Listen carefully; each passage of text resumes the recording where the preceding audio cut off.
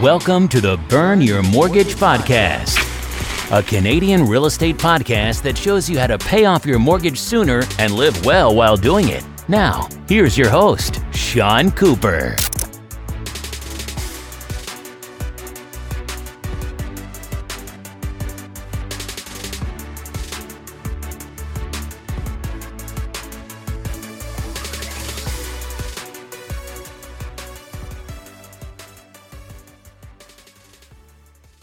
Welcome to the Burn Your Mortgage Podcast.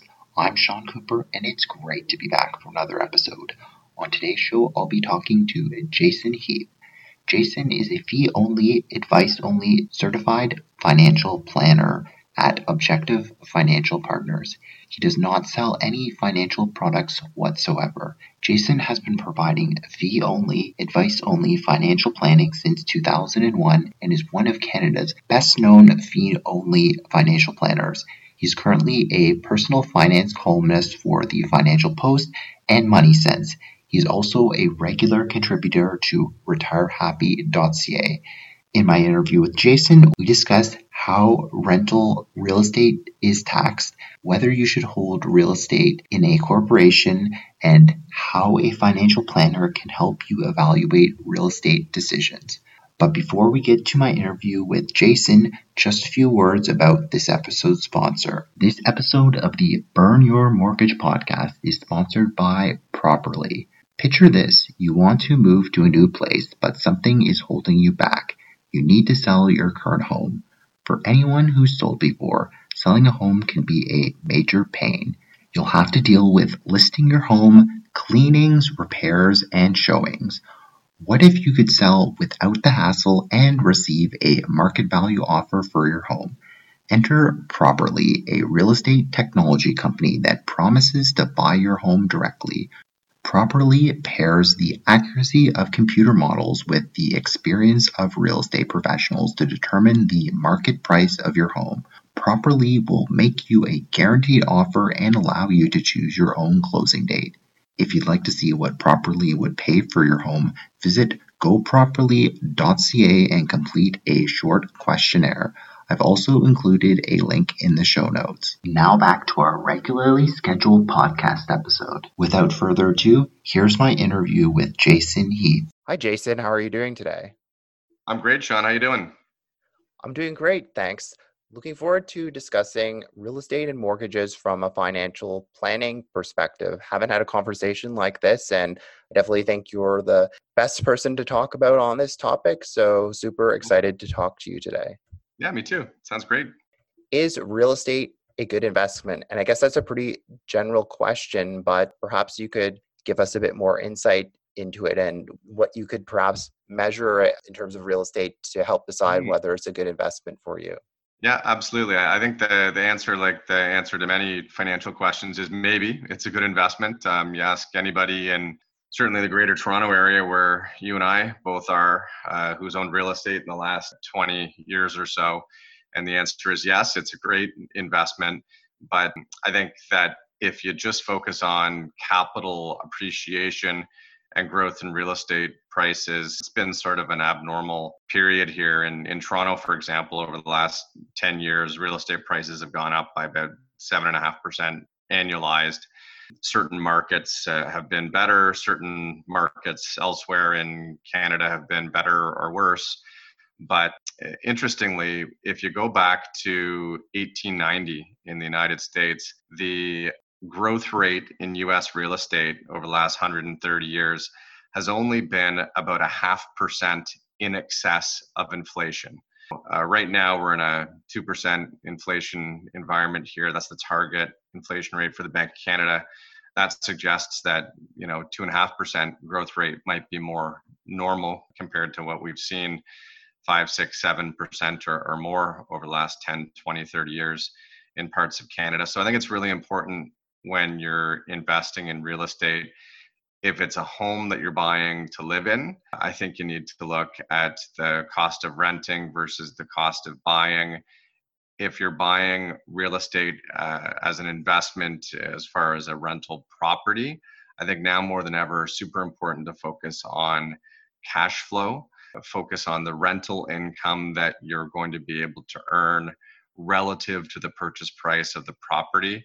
I, for one, think that at any time you've got to be careful about just hoping for capital appreciation or being able to flip a property, but perhaps now more so than ever. So I think really important to look at the cash flow, look at your debt level, look at your alternative investment options, and real estate for the right person can be a great investment.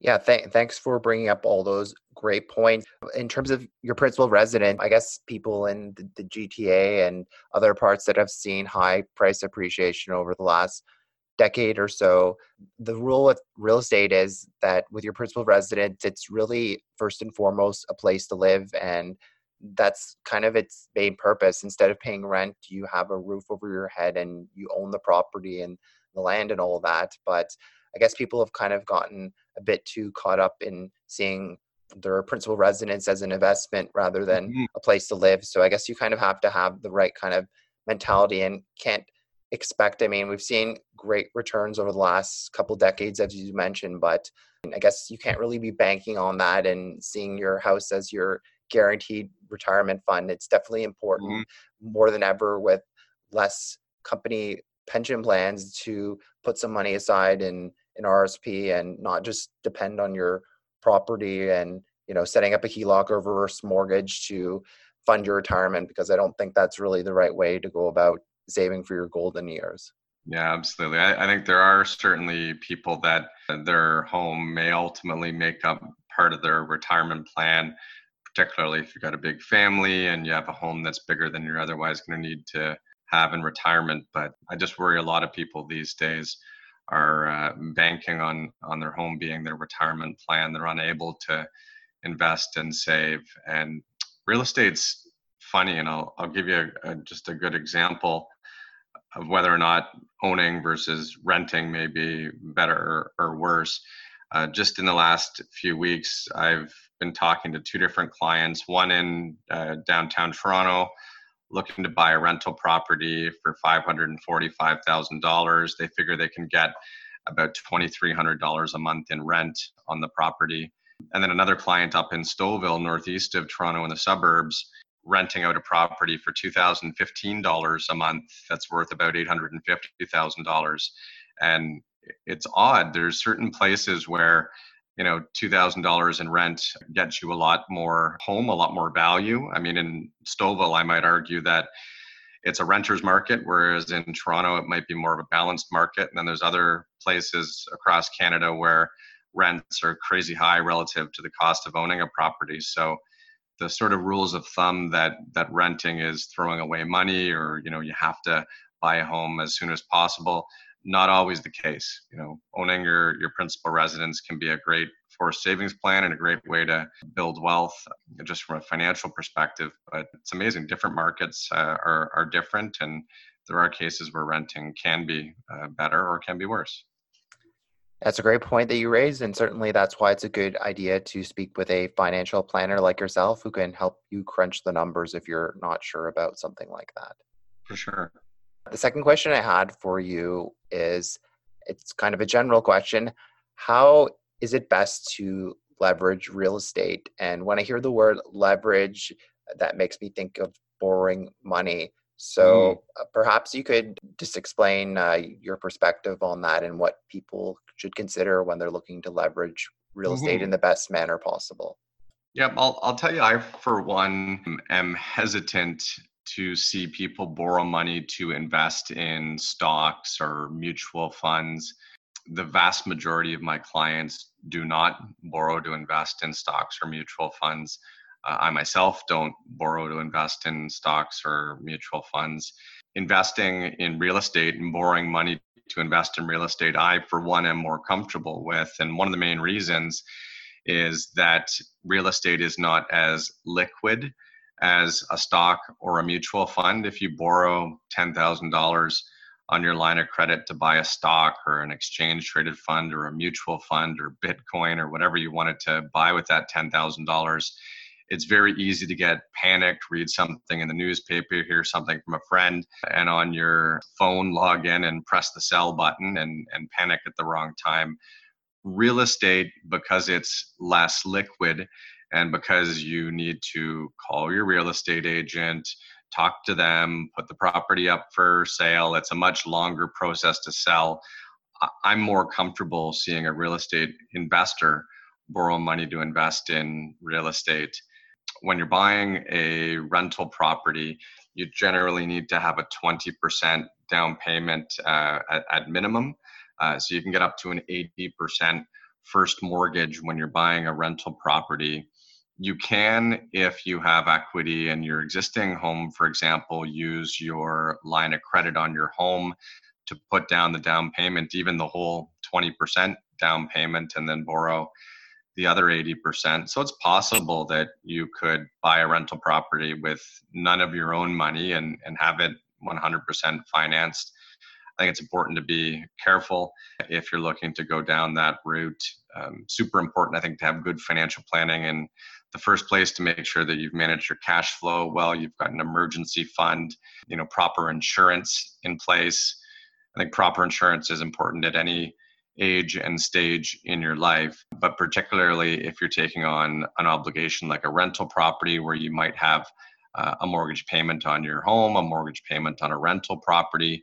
I think you definitely want to make sure that you've got proper life, disability, and possibly critical illness insurance in place, and you've covered off all your bases. So certainly I think rental real estate investing and real estate investing is something that you do after you've got some of the initial blocks in place in terms of your financial planning pyramid. Well said. And I like the fact that you brought up insurance, because insurance is one of those things where you don't really think you need it until a life event happens. And then you find out that, you would have been a lot better off purchasing enough insurance, whether it's life insurance, disability insurance, or critical illness. And I mean, I think disability insurance is something that a lot of people dismiss, but I've read statistics out there that say 1 in 3 Canadians are disabled for, I believe, 90 days or more, at least once in their lifetimes. Mm-hmm.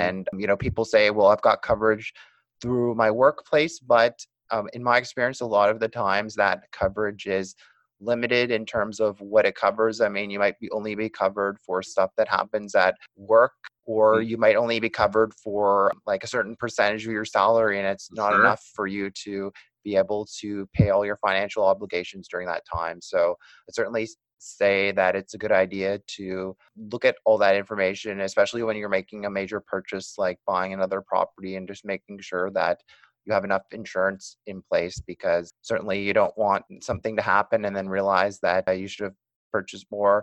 I mean, hindsight's 2020, but it's better to be prepared and have all your ducks in a row rather than having something bad happen and then realizing you're in trouble. Definitely, I agree. Is paying down debt better than investing? So I guess debt comes in many shapes and sizes, from mortgage debt to secured and unsecured line of credit, student debt, car loans. Feel free to, I guess, share your perspective on any or all of them. I mean, I paid off my mortgage super quick, but for other people, it might not make sense. So I'd be curious to hear your thoughts on that, Jason. Yeah, it's certainly an age-old question, and I don't think there's a black or white answer. It's kind of gray. I tend to focus on some of the things that might cause me to lean more towards debt repayment or more towards investing when I'm having a conversation with somebody. I think the interest rate on your debt is the first consideration. If you have high interest rate debt, like credit card debt or an unsecured line of credit, for example, I think that more often than not, that high interest rate debt should be paid off before investing. There may be some situations where investing in, say, a group plan at work where there's a company match may be better than paying off high interest rate debt. But generally, get rid of that high interest rate debt first. Beyond that, I think the next question I'd be asking somebody if they're trying to decide whether to pay down debt or invest is what their risk tolerance is.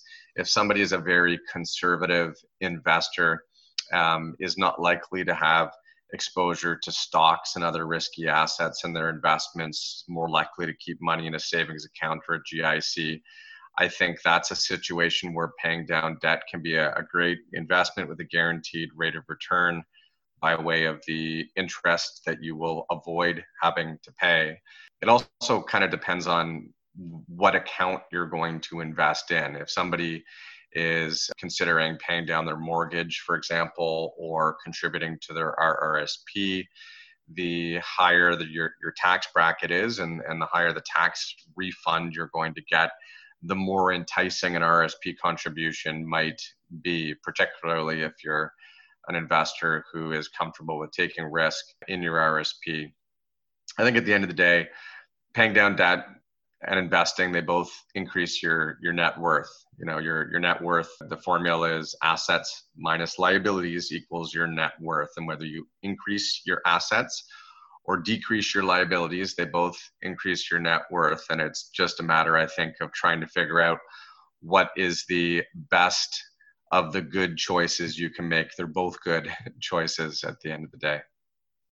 And I'm so glad that you brought up the risk tolerance, because a lot of people think that the decision of whether to pay down debt or invest is just simply a numbers crunching exercise, but it's certainly not. I mean, for some people, they might be more risk adverse and be able to sleep better at night with a fixed rate mortgage and their mortgage being paid off as well, even though it might make more sense for them investing. So, certainly it's an individual decision, and there are several factors to consider, like certainly crunching the numbers and seeing which way you could potentially make the most money or save the most money in terms of the debt is one exercise, but also you have to ask yourself how comfortable you are carrying debt long term. So, I mean, certainly it's not such a simple decision as it would seem. Not at all. And just to extend your comments there a little bit, the other neat thing I think when it comes to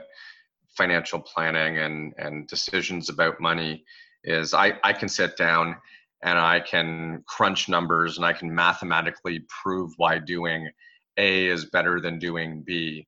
But at the end of the day, there's a return on investment that you can get from the emotional or psychological repercussions of making a certain choice.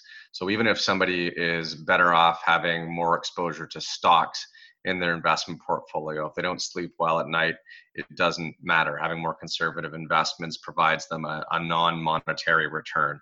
And likewise with paying down your mortgage, even if there is an argument in a particular case for somebody to invest and put money in their RSP or their TFSA or another investment account, if you feel better, if you get a better rate of return emotionally and psychologically on debt repayment, again, you're making a good choice and perhaps a better choice for yourself that ultimately is going to get you to a better place financially.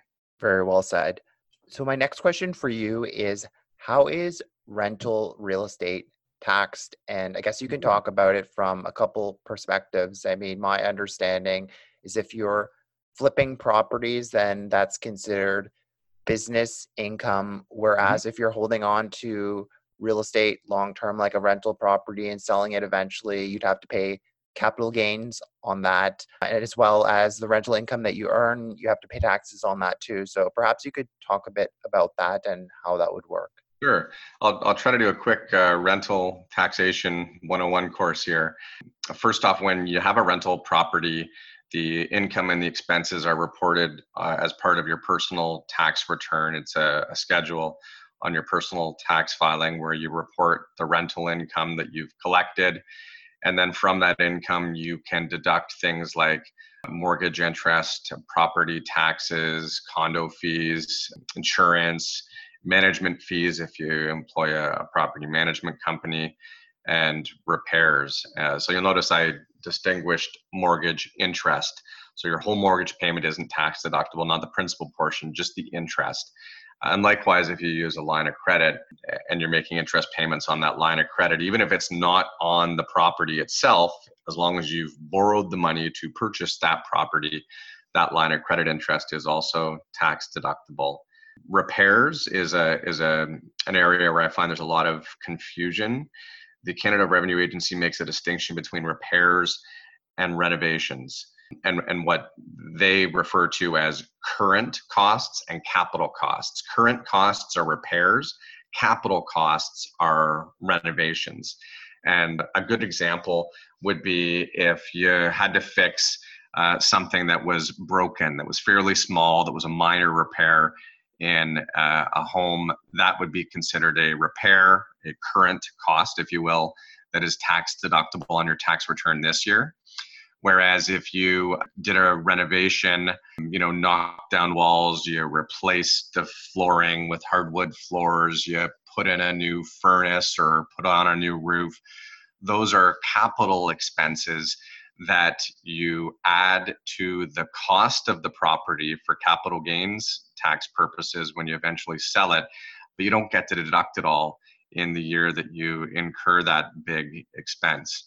You can, when you buy a rental property and when you do renovations or make capital improvements to that property, claim depreciation. They call it capital cost allowance, or CCA. And most rental properties, you get to claim 4% of your initial purchase price on a declining annual basis as depreciation against your rental income. Another caveat is you can not use your depreciation deduction to create a rental loss. So you can only use it to bring your net rental income down to zero. That's how your rental income and expenses are taxed very sort of high level on an annual basis. And then if and when you sell a property, you may have a capital gain if it's gone up in value. If you've claimed depreciation on the property over the years, those deductions get accumulated and totaled up and added back into your income the year that you sell the property. They call it recapture. So there can be certainly a big tax hit if you've owned a rental property for a long time. And as you alluded to, if you buy and sell a property quickly and you flip it, the Canada Revenue Agency is being very particular these days about those types of transactions and may tax it as fully taxable business income rather than a capital gain, which is 50% taxable and 50% tax-free. So that was a mouthful. There's rental property taxation in a nutshell, lots of little nuances, but that's the high-level answer. Well, thanks so much for giving the listeners a crash course in that. And something that I've always been curious about, and I'm sure the listeners would be curious to hear about, but we were talking about a standalone rental property, but what if you rent out part of your property? Let's say you have your primary residence as a bungalow and rent out the basement. I've heard of some homeowners claiming capital cost allowance on their principal residence. And then I've heard also that you can kind of, I guess, run into some problems with the principal residence exemption. So perhaps you could talk briefly about, like, let's say you're renting out 40% of your property or 50% of your property, claiming that on an annual basis, and then you go to sell the property. Are you still getting that full principal residence exemption? And how does the capital cost allowance work if you're claiming some of the renovations you're doing on your principal residence as well? As long as you are renting out less than 50% of your rental property or of your principal residence that you're using as a rental property, the basement as an example, then the property can still qualify as your principal residence and be free from tax when you sell it. You need to be really careful about claiming any depreciation or capital cost allowance on a principal residence because it can result in you losing the principal residence exemption and having to pay tax when you sell the property if it has gone up in value from your original purchase price. So it's tough. It can be tempting to claim a capital cost allowance or depreciation. It gives you a tax deduction that helps you save tax in the current year. It can make sense in some cases with a regular rental property, but when you're dealing with your principal residence, I'd say generally speaking, you're better off not claiming it so you can maximize your principal residence exemption. That can be a big tax savings over the long run. And of course, it's a good idea to speak with a financial planner to help decide whether or not that makes sense for yourself. For sure. And I think for those people that have an accountant, definitely run it by your accountant. And, if you have an accountant that does your tax return, there's a lot of accountants that just work with their clients on a transactional basis. You send in your slips, they do your taxes, they send you a form to sign and a bill, and that's it. If you're considering something like buying a rental property, which could be a $500,000, $1 million decision, depending where you are in the country or what you're looking at, well worth taking some time and paying a professional to get some input and just ask your accountant, hey, can we have a tax consultation? There's not enough people, I think, that pay their tax accountant or a state lawyer or financial planner, for that matter, to sit down and just have a conversation like this that is important when you're considering a big life decision. No, I agree completely. Perfect. Well, another great question I have for you that you suggested discussing is, should you hold rental real estate in a corporation or holding company? So I'd love to hear kind of a high level discussion on some things that you should consider, whether you're buying your first rental property or you're buying your fifth rental property. Yeah, my experience has been that there are people who jump the gun on setting up corporations, whether it has to do with rental real estate or setting up a business. They're self-employed and they go and set up a corporation. And incorporation has costs. There's generally legal costs to set up a corporation. Even if you do it on your own, depending where you are in the country, there might be $1,000 of government filing costs. If you do it with a lawyer, it could be $2,000, give or take, to set up a corporation. And then on an annual basis, corporate accounting and preparing a corporate tax return is more complex and much more costly than a personal tax return. Your cost could be $1,000 or $2,000 or even more for a corporation versus, potentially just hundreds for a personal tax return. Be careful before you set up a corporation. Don't jump the gun. And if you have real estate, rental real estate that you're looking to transfer into a corporation, in Ontario, for example, where we are, if you transfer real estate into a corporation that you already own personally, there's land transfer tax payable, which is twice as expensive in Toronto, where there's a city land transfer tax. Mortgages are more difficult to get for a rental property that is held within a corporation. There's just a lot more involved. And when you look at the sort of pros, all we talked about is negatives and the cons, but when you look at the pros, a corporation may seem more professional, perhaps, to a potential renter, but I don't know how important that really is. The rental income taxation, if you're in a really high tax bracket, depending where you are in the country, there may be slight tax savings on an annual basis, or even on the sale of your properties or property to have it in a corporation, but we're only talking a couple of percent. And for the vast majority of taxpayers, the tax rate that you would pay on your rental income or on the eventual sale of the property may be higher if it's held in a corporation than if you held it personally. I think that the people that would be best suited to consider a corporation for holding real estate would be someone who's already incorporated, who already has a corporation, and who is building up savings inside of that corporation that they want to use to buy a rental property, or they want to use to buy a building for their business, for example. That's a case where there is a good reason for keeping those savings within a corporation, either the existing corporation or a new corporation, often referred to as a holding company. There may be another exception if there's going to be multiple owners that are owning a piece of real estate. If you and a bunch of friends, for example, are going to buy a rental property or multiple rental properties, a corporation could be an easier way to do it rather than having 5 names on a particular property. And sometimes if you're buying a commercial property, I mean, generally speaking, we're talking about bigger, more expensive properties like a building or a factory or something like that. There could be other, reasons related to liability and things like that to hold real estate in a corporation. But if you're just starting out and you're buying a condo or you're buying a house and you're going to rent it out to a tenant, even if you have a couple properties like that, I'd think twice about setting up a corporation. May not be worth it. Certainly many factors to consider. And out of everything that we've discussed today, I mean, I would say if you're thinking about setting up a corporation or holding company for real estate, that's definitely something that you want to speak with your financial team of experts about, because it's, as you've alluded to, many different aspects to consider, and it's not just a straight and simple answer for everybody. Mm-hmm. Definitely.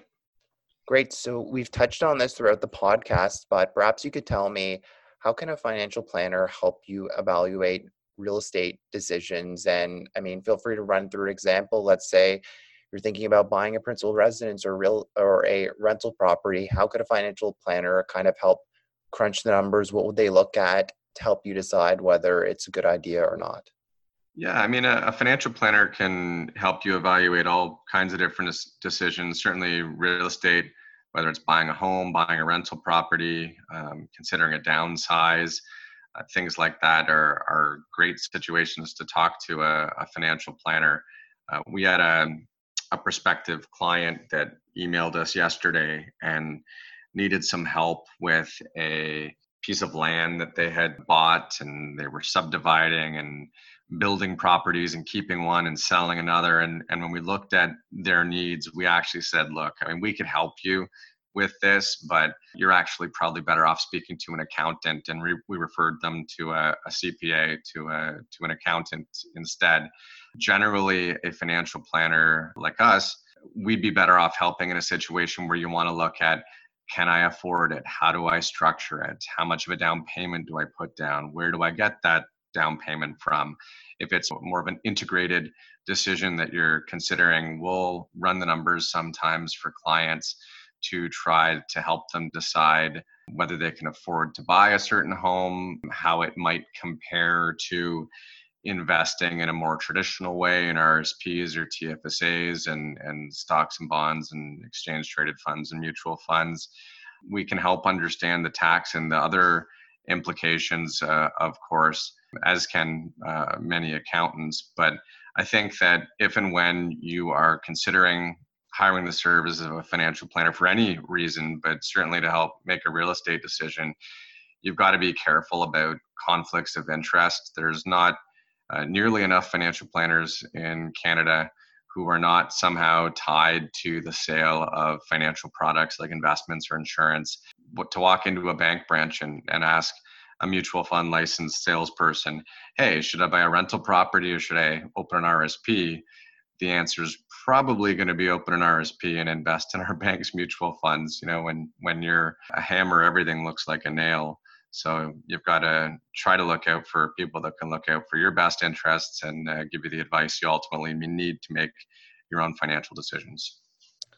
Yes, that's so well said. I mean, certainly everybody has a different perspective, but at the end of the day, you care about your money the most. So feel free to definitely consider everyone's advice. But at the end of the day, you need to do what's best for yourself. And I would say just take what other people say with a grain of salt and take some time to think. Don't make any snap decisions, and just think about what would be best for you in the end. Because as you said, certainly if you walked into the bank and, as mentioned, we're debating between buying a property or investing in mutual funds, they're probably going to tell you that the best option is to invest in mutual funds. Whereas if you ask the same question to a realtor, they're probably going to tell you a completely different answer. So, I mean, you can certainly, each person can tell a different story through numbers, but at the end of the day, you need to kind of try to filter through all that and figure out what's best for you at the end of the day, because numbers are certainly one aspect of the decision, but as mentioned, there's kind of an emotional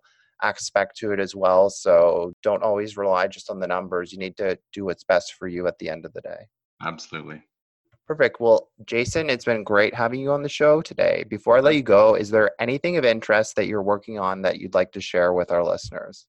I'd say nothing specific that I could say, hey, check this out. Just generally speaking, my colleagues and I work with a team of certified financial planners who provide advice to clients on a fee only or fee for service or advice only basis. We don't sell products, we sell our time, and that time can be as simple as an hour-long conversation or meeting on a very focused topic, or what we tend to work on with most clients is building out more comprehensive retirement and financial plans.